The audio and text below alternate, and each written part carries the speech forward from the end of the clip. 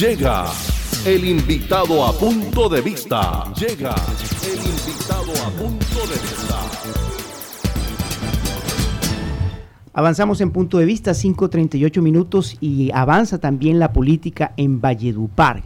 ¿Por qué todos quieren ser alcalde de Valledupar? Por lo menos 10 candidatos, ya uno se bajó del bus, pero quedan 9 en contienda. Uno de ellos nos viene a visitar hoy, Camilo Quiroz Hinojosa. Bienvenido a Punto de Vista, muy buenas tardes. Muy buenas tardes, Andrés, a ti, a la mesa y a toda la audiencia. Camilo, ¿de dónde venía? Estaba en el área andina en un encuentro de juventudes. Cuéntenos un poco sobre eso. Sí, hubo un pacto de juventudes hoy con los candidatos a la alcaldía. Bueno, los candidatos que están dispuestos siempre a como hacer este tipo de compromisos.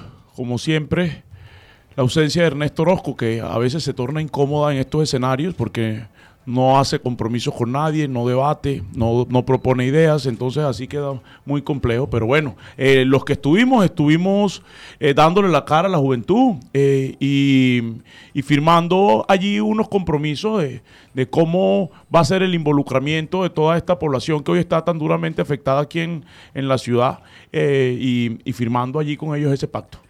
Precisamente, la población juvenil es la más afectada en nuestra ciudad. Somos campeones en desempleo juvenil. Ya todos conocemos el concepto de ni estudia ni trabaja.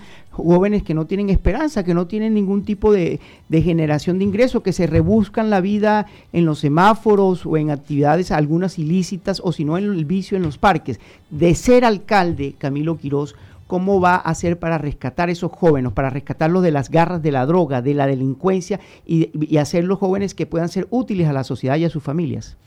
Son varias apuestas, Andrés. Por un lado, educación para el trabajo. Y educación para el trabajo muy enfocado en que si el alcalde va a invertir unos recursos públicos para dar becas a jóvenes entre 18 y 28 años, que sea para que esos jóvenes cuando cursen esos estudios puedan acceder a un trabajo y ganar unos ingresos. Para eso hay que formar a los jóvenes en las competencias que hoy está demandando las empresas, tanto a nivel nacional como internacional. No importa que no tengan sede aquí en Valledupar. Hoy los trabajos son mucho en la virtualidad. ¿En qué están demandando trabajo hoy las empresas? En marketing digital, en programación, en análisis de bases de datos.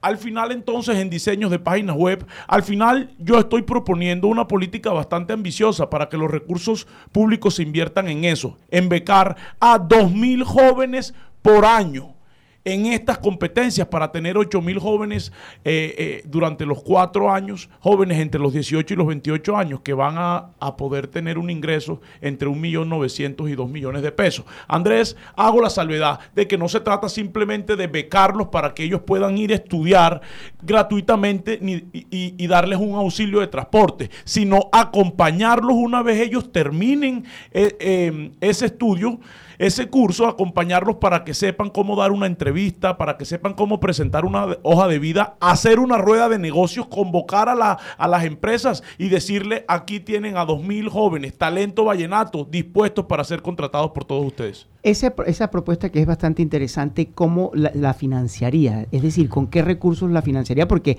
educar a 2,000 jóvenes por año, becarlos gratuitamente y acompañarlos tiene un costo. ¿Cómo financiaría esa bolsa? El costo está estimado de alrededor de entre 5,000 y 6,000 millones año e incluso, Andrés, si el fondo fuese netamente del municipio, habría recursos disponibles. Recordemos que Valledupar hoy tiene un presupuesto de libre destinación de alrededor de 142,000 millones, que el otro año incluso va a ser un poco mayor. Que entonces lo que hay es que priorizar, ya no más inversiones en obra faraónica, en cemento, en concreto, ya no más casas en el aire. La plata tiene que utilizarse para formar el capital social. Ese capital social tiene que tener una focalización muy puntual en las juventudes y es precisamente allí donde nos vamos a gastar la plata de los recursos públicos. Camilo, hoy entrevistamos a Javier Lastra Fuscaldo. Ellos no pierden una, Finia vino acá y nos dijo: mire, este es un tema, el tema tarifario no es de nosotros, aquí el mercado energético tiene 4 componentes: generación, distribución, transporte y comercialización. Nosotros estamos al final de la cadena y pues el tema de la tarifa no depende de nosotros, sino de la CREC. Pero básicamente la sensación que a uno le queda es que uno está maniatado e indefenso ante la posición dominante de Afinia. Usted ha sido uno de los que ha liderado el tema de los paneles solares. Esa es una idea que es interesante y que usted ya en varias oportunidades nos ha explicado que sí se puede realizar y nos ha dicho cómo realizarla. Pero mientras esa idea se implementa, digamos, en el evento de ser elegido alcalde, ¿cómo va a ser para defender a los usuarios de los abusos de Afinia? Que la gente ya nos manda mensajes, decimos, o pagamos o comemos, es decir, o pagamos el recibo de energía o hacemos mercado. Andrés, es que el programa de implementación masiva de paneles solares que estoy proponiendo, yo no lo estoy considerando para que sea de implementación al mediano o al largo plazo. Esto tiene que ser de implementación inmediata. Y nosotros tenemos realmente que abanderar un proceso serio de transición energética. Un proceso que al final comience de entrada a beneficiar a 5.000 familias en el mismo 2024, que las primeras 5.000 familias puedan desconectarse de Afinia, puedan separarse del sistema eléctrico convencional para evolucionar hacia un sistema de energías limpias, paneles solares. Allí esa es realmente la forma material en la que uno puede desconectarse de empresas como Afinia. Ahora hay otros temas que hay que comenzar a abordar de manera seria, Andrés. Por ejemplo, el alumbrado público, porque allí dentro de los impuestos que se pagan está la contribución por solidaridad, pero está también el alumbrado público, que está como amarrada un poco al consumo, y allí hay una injusticia inmensa, porque es que si el recibo de la luz le sube en la casa porque uno consume más energía, inmediatamente uno tiene que pagar más plata por el alumbrado público, a sabiendas que uno no consume más plata, más energía por el alumbrado público. El alumbrado público es el que es.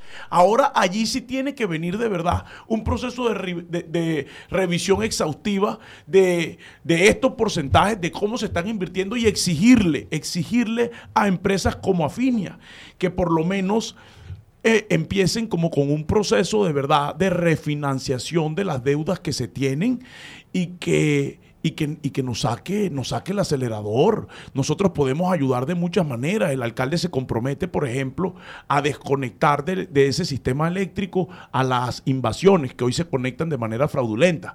¿Cómo? Con comunidades energéticas. El alcalde va a donar los lotes donde se iban a implementar comunidades energéticas, muchos paneles solares allí, conectando directamente a todas esas casas que hoy viven en barrios subnormales. Eso haría que los clientes, los usuarios de la ciudad no tengan que asumir con esa carga, sino que se hagan directamente desde las comunidades energéticas. Eso obligatoriamente disminuye la factura del recibo de la luz. Camilo, si usted es elegido alcalde de Valledupar, ¿qué va a hacer con el Parque de la Leyenda, que hoy es propiedad del municipio, pero que está en un estado de absoluto deterioro? Andrés, yo creo que ahí viene la apuesta, una de las apuestas más importantes que hay que hacer en este municipio, que implica todo un complejo. El Parque de la Leyenda es un gran elemento de un complejo que debe ser el principal centro cultural y turístico de este territorio. Ya tenemos algunas obras, algunos que tienen atisbos de elefantes blancos, pero que ya construidos hay que aprovecharlos, como la Casa en el Aire. Pero también está el Centro Cultural de la Música Vallenata, y también aquí hay muchos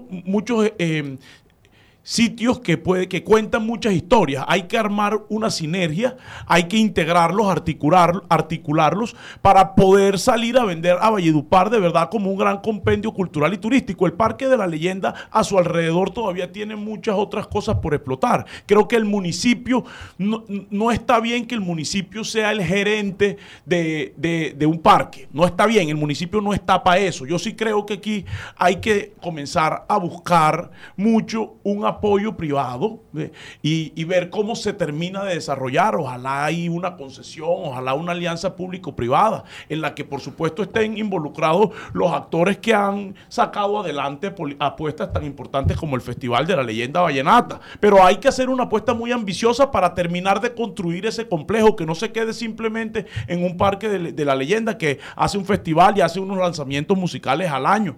Allí de verdad hay que hacer un compendio que conecte conecte eso con el pueblito vallenato, con el corredor verde que debe llevar casi los 11 kilómetros que hacen falta de sendero por el río Guatapurí, que nos lleve por allá hasta la laguna del Taruyal, involucrar a las comunidades indígenas, apostar porque Valledupar sea realmente la capital cultural y turística de Colombia. Esta administración que finaliza hizo 2 apuestas de hacer unas APP, crear unas empresas, sociedades de economía mixta, para manejar el alumbrado público y el tránsito. De ser alcalde, ¿usted mantendría ese esquema? Es decir, ¿mantendría esas empresas en esos dos ámbitos del alumbrado y el tránsito, o las revisaría? ¿Y en qué sentido las revisaría?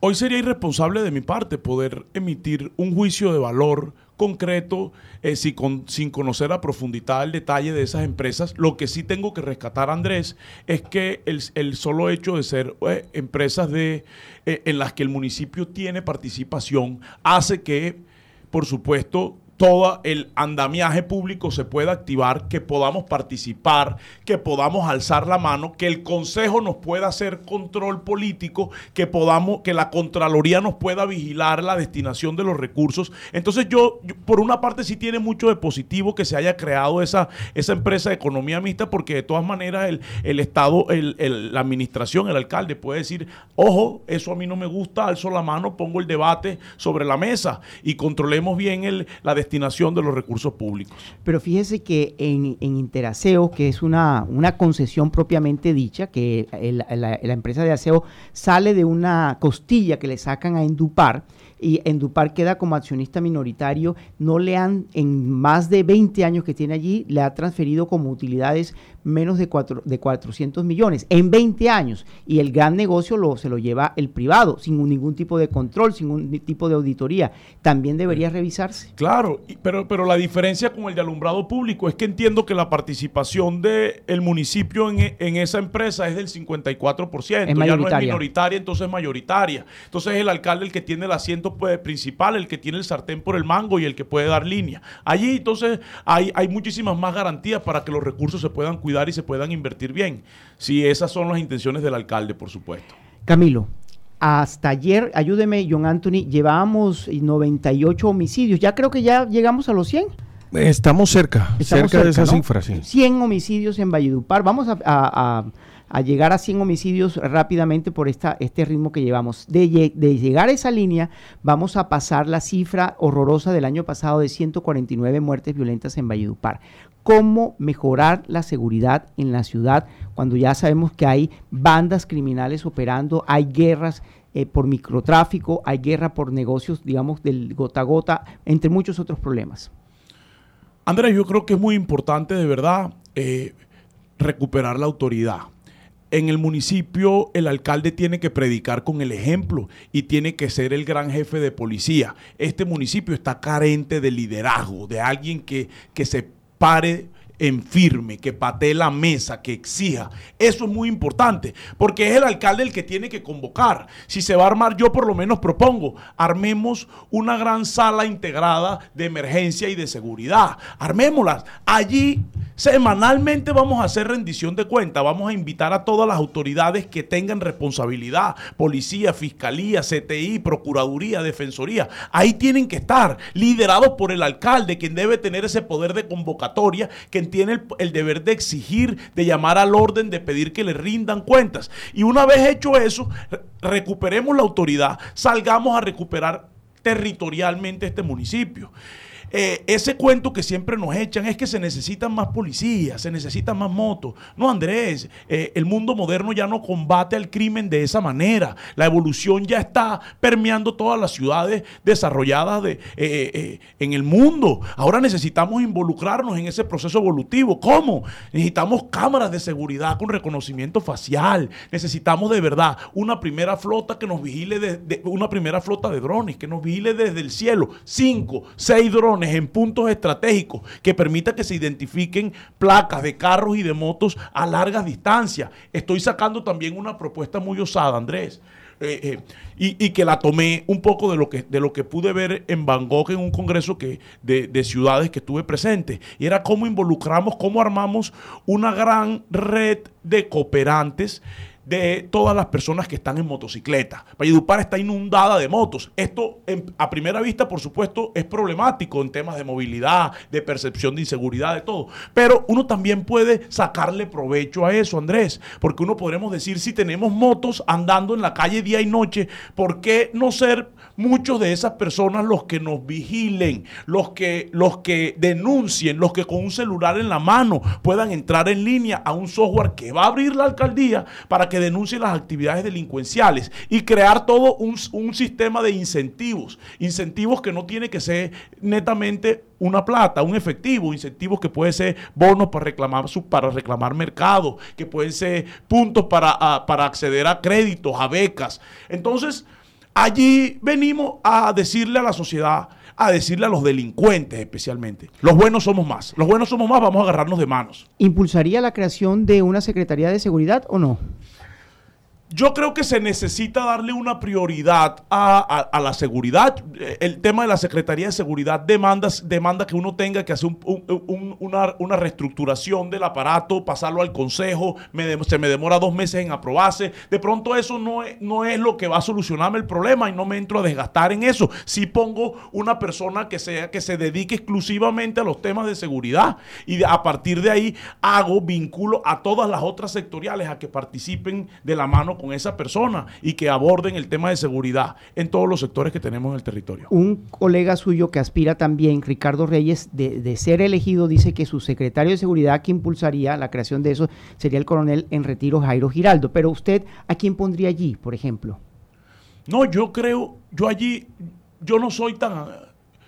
O sea, yo no creo que precisamente sea una persona que tenga la formación castrense la que obligatoriamente lleve a la mejora de la seguridad. Puede que sí, puede que no. Los últimos ministros de defensa que han habido en Colombia, ninguno viene del ejército ni de la fuerza pública, son civiles que tienen capacidades gerenciales. Si hay un castrense, por supuesto, que tenga capacidades gerenciales, bienvenido, tendría todo el derecho a participar. Creo que Valledupar necesita de muchos gerentes, Andrés, necesita de un gerente.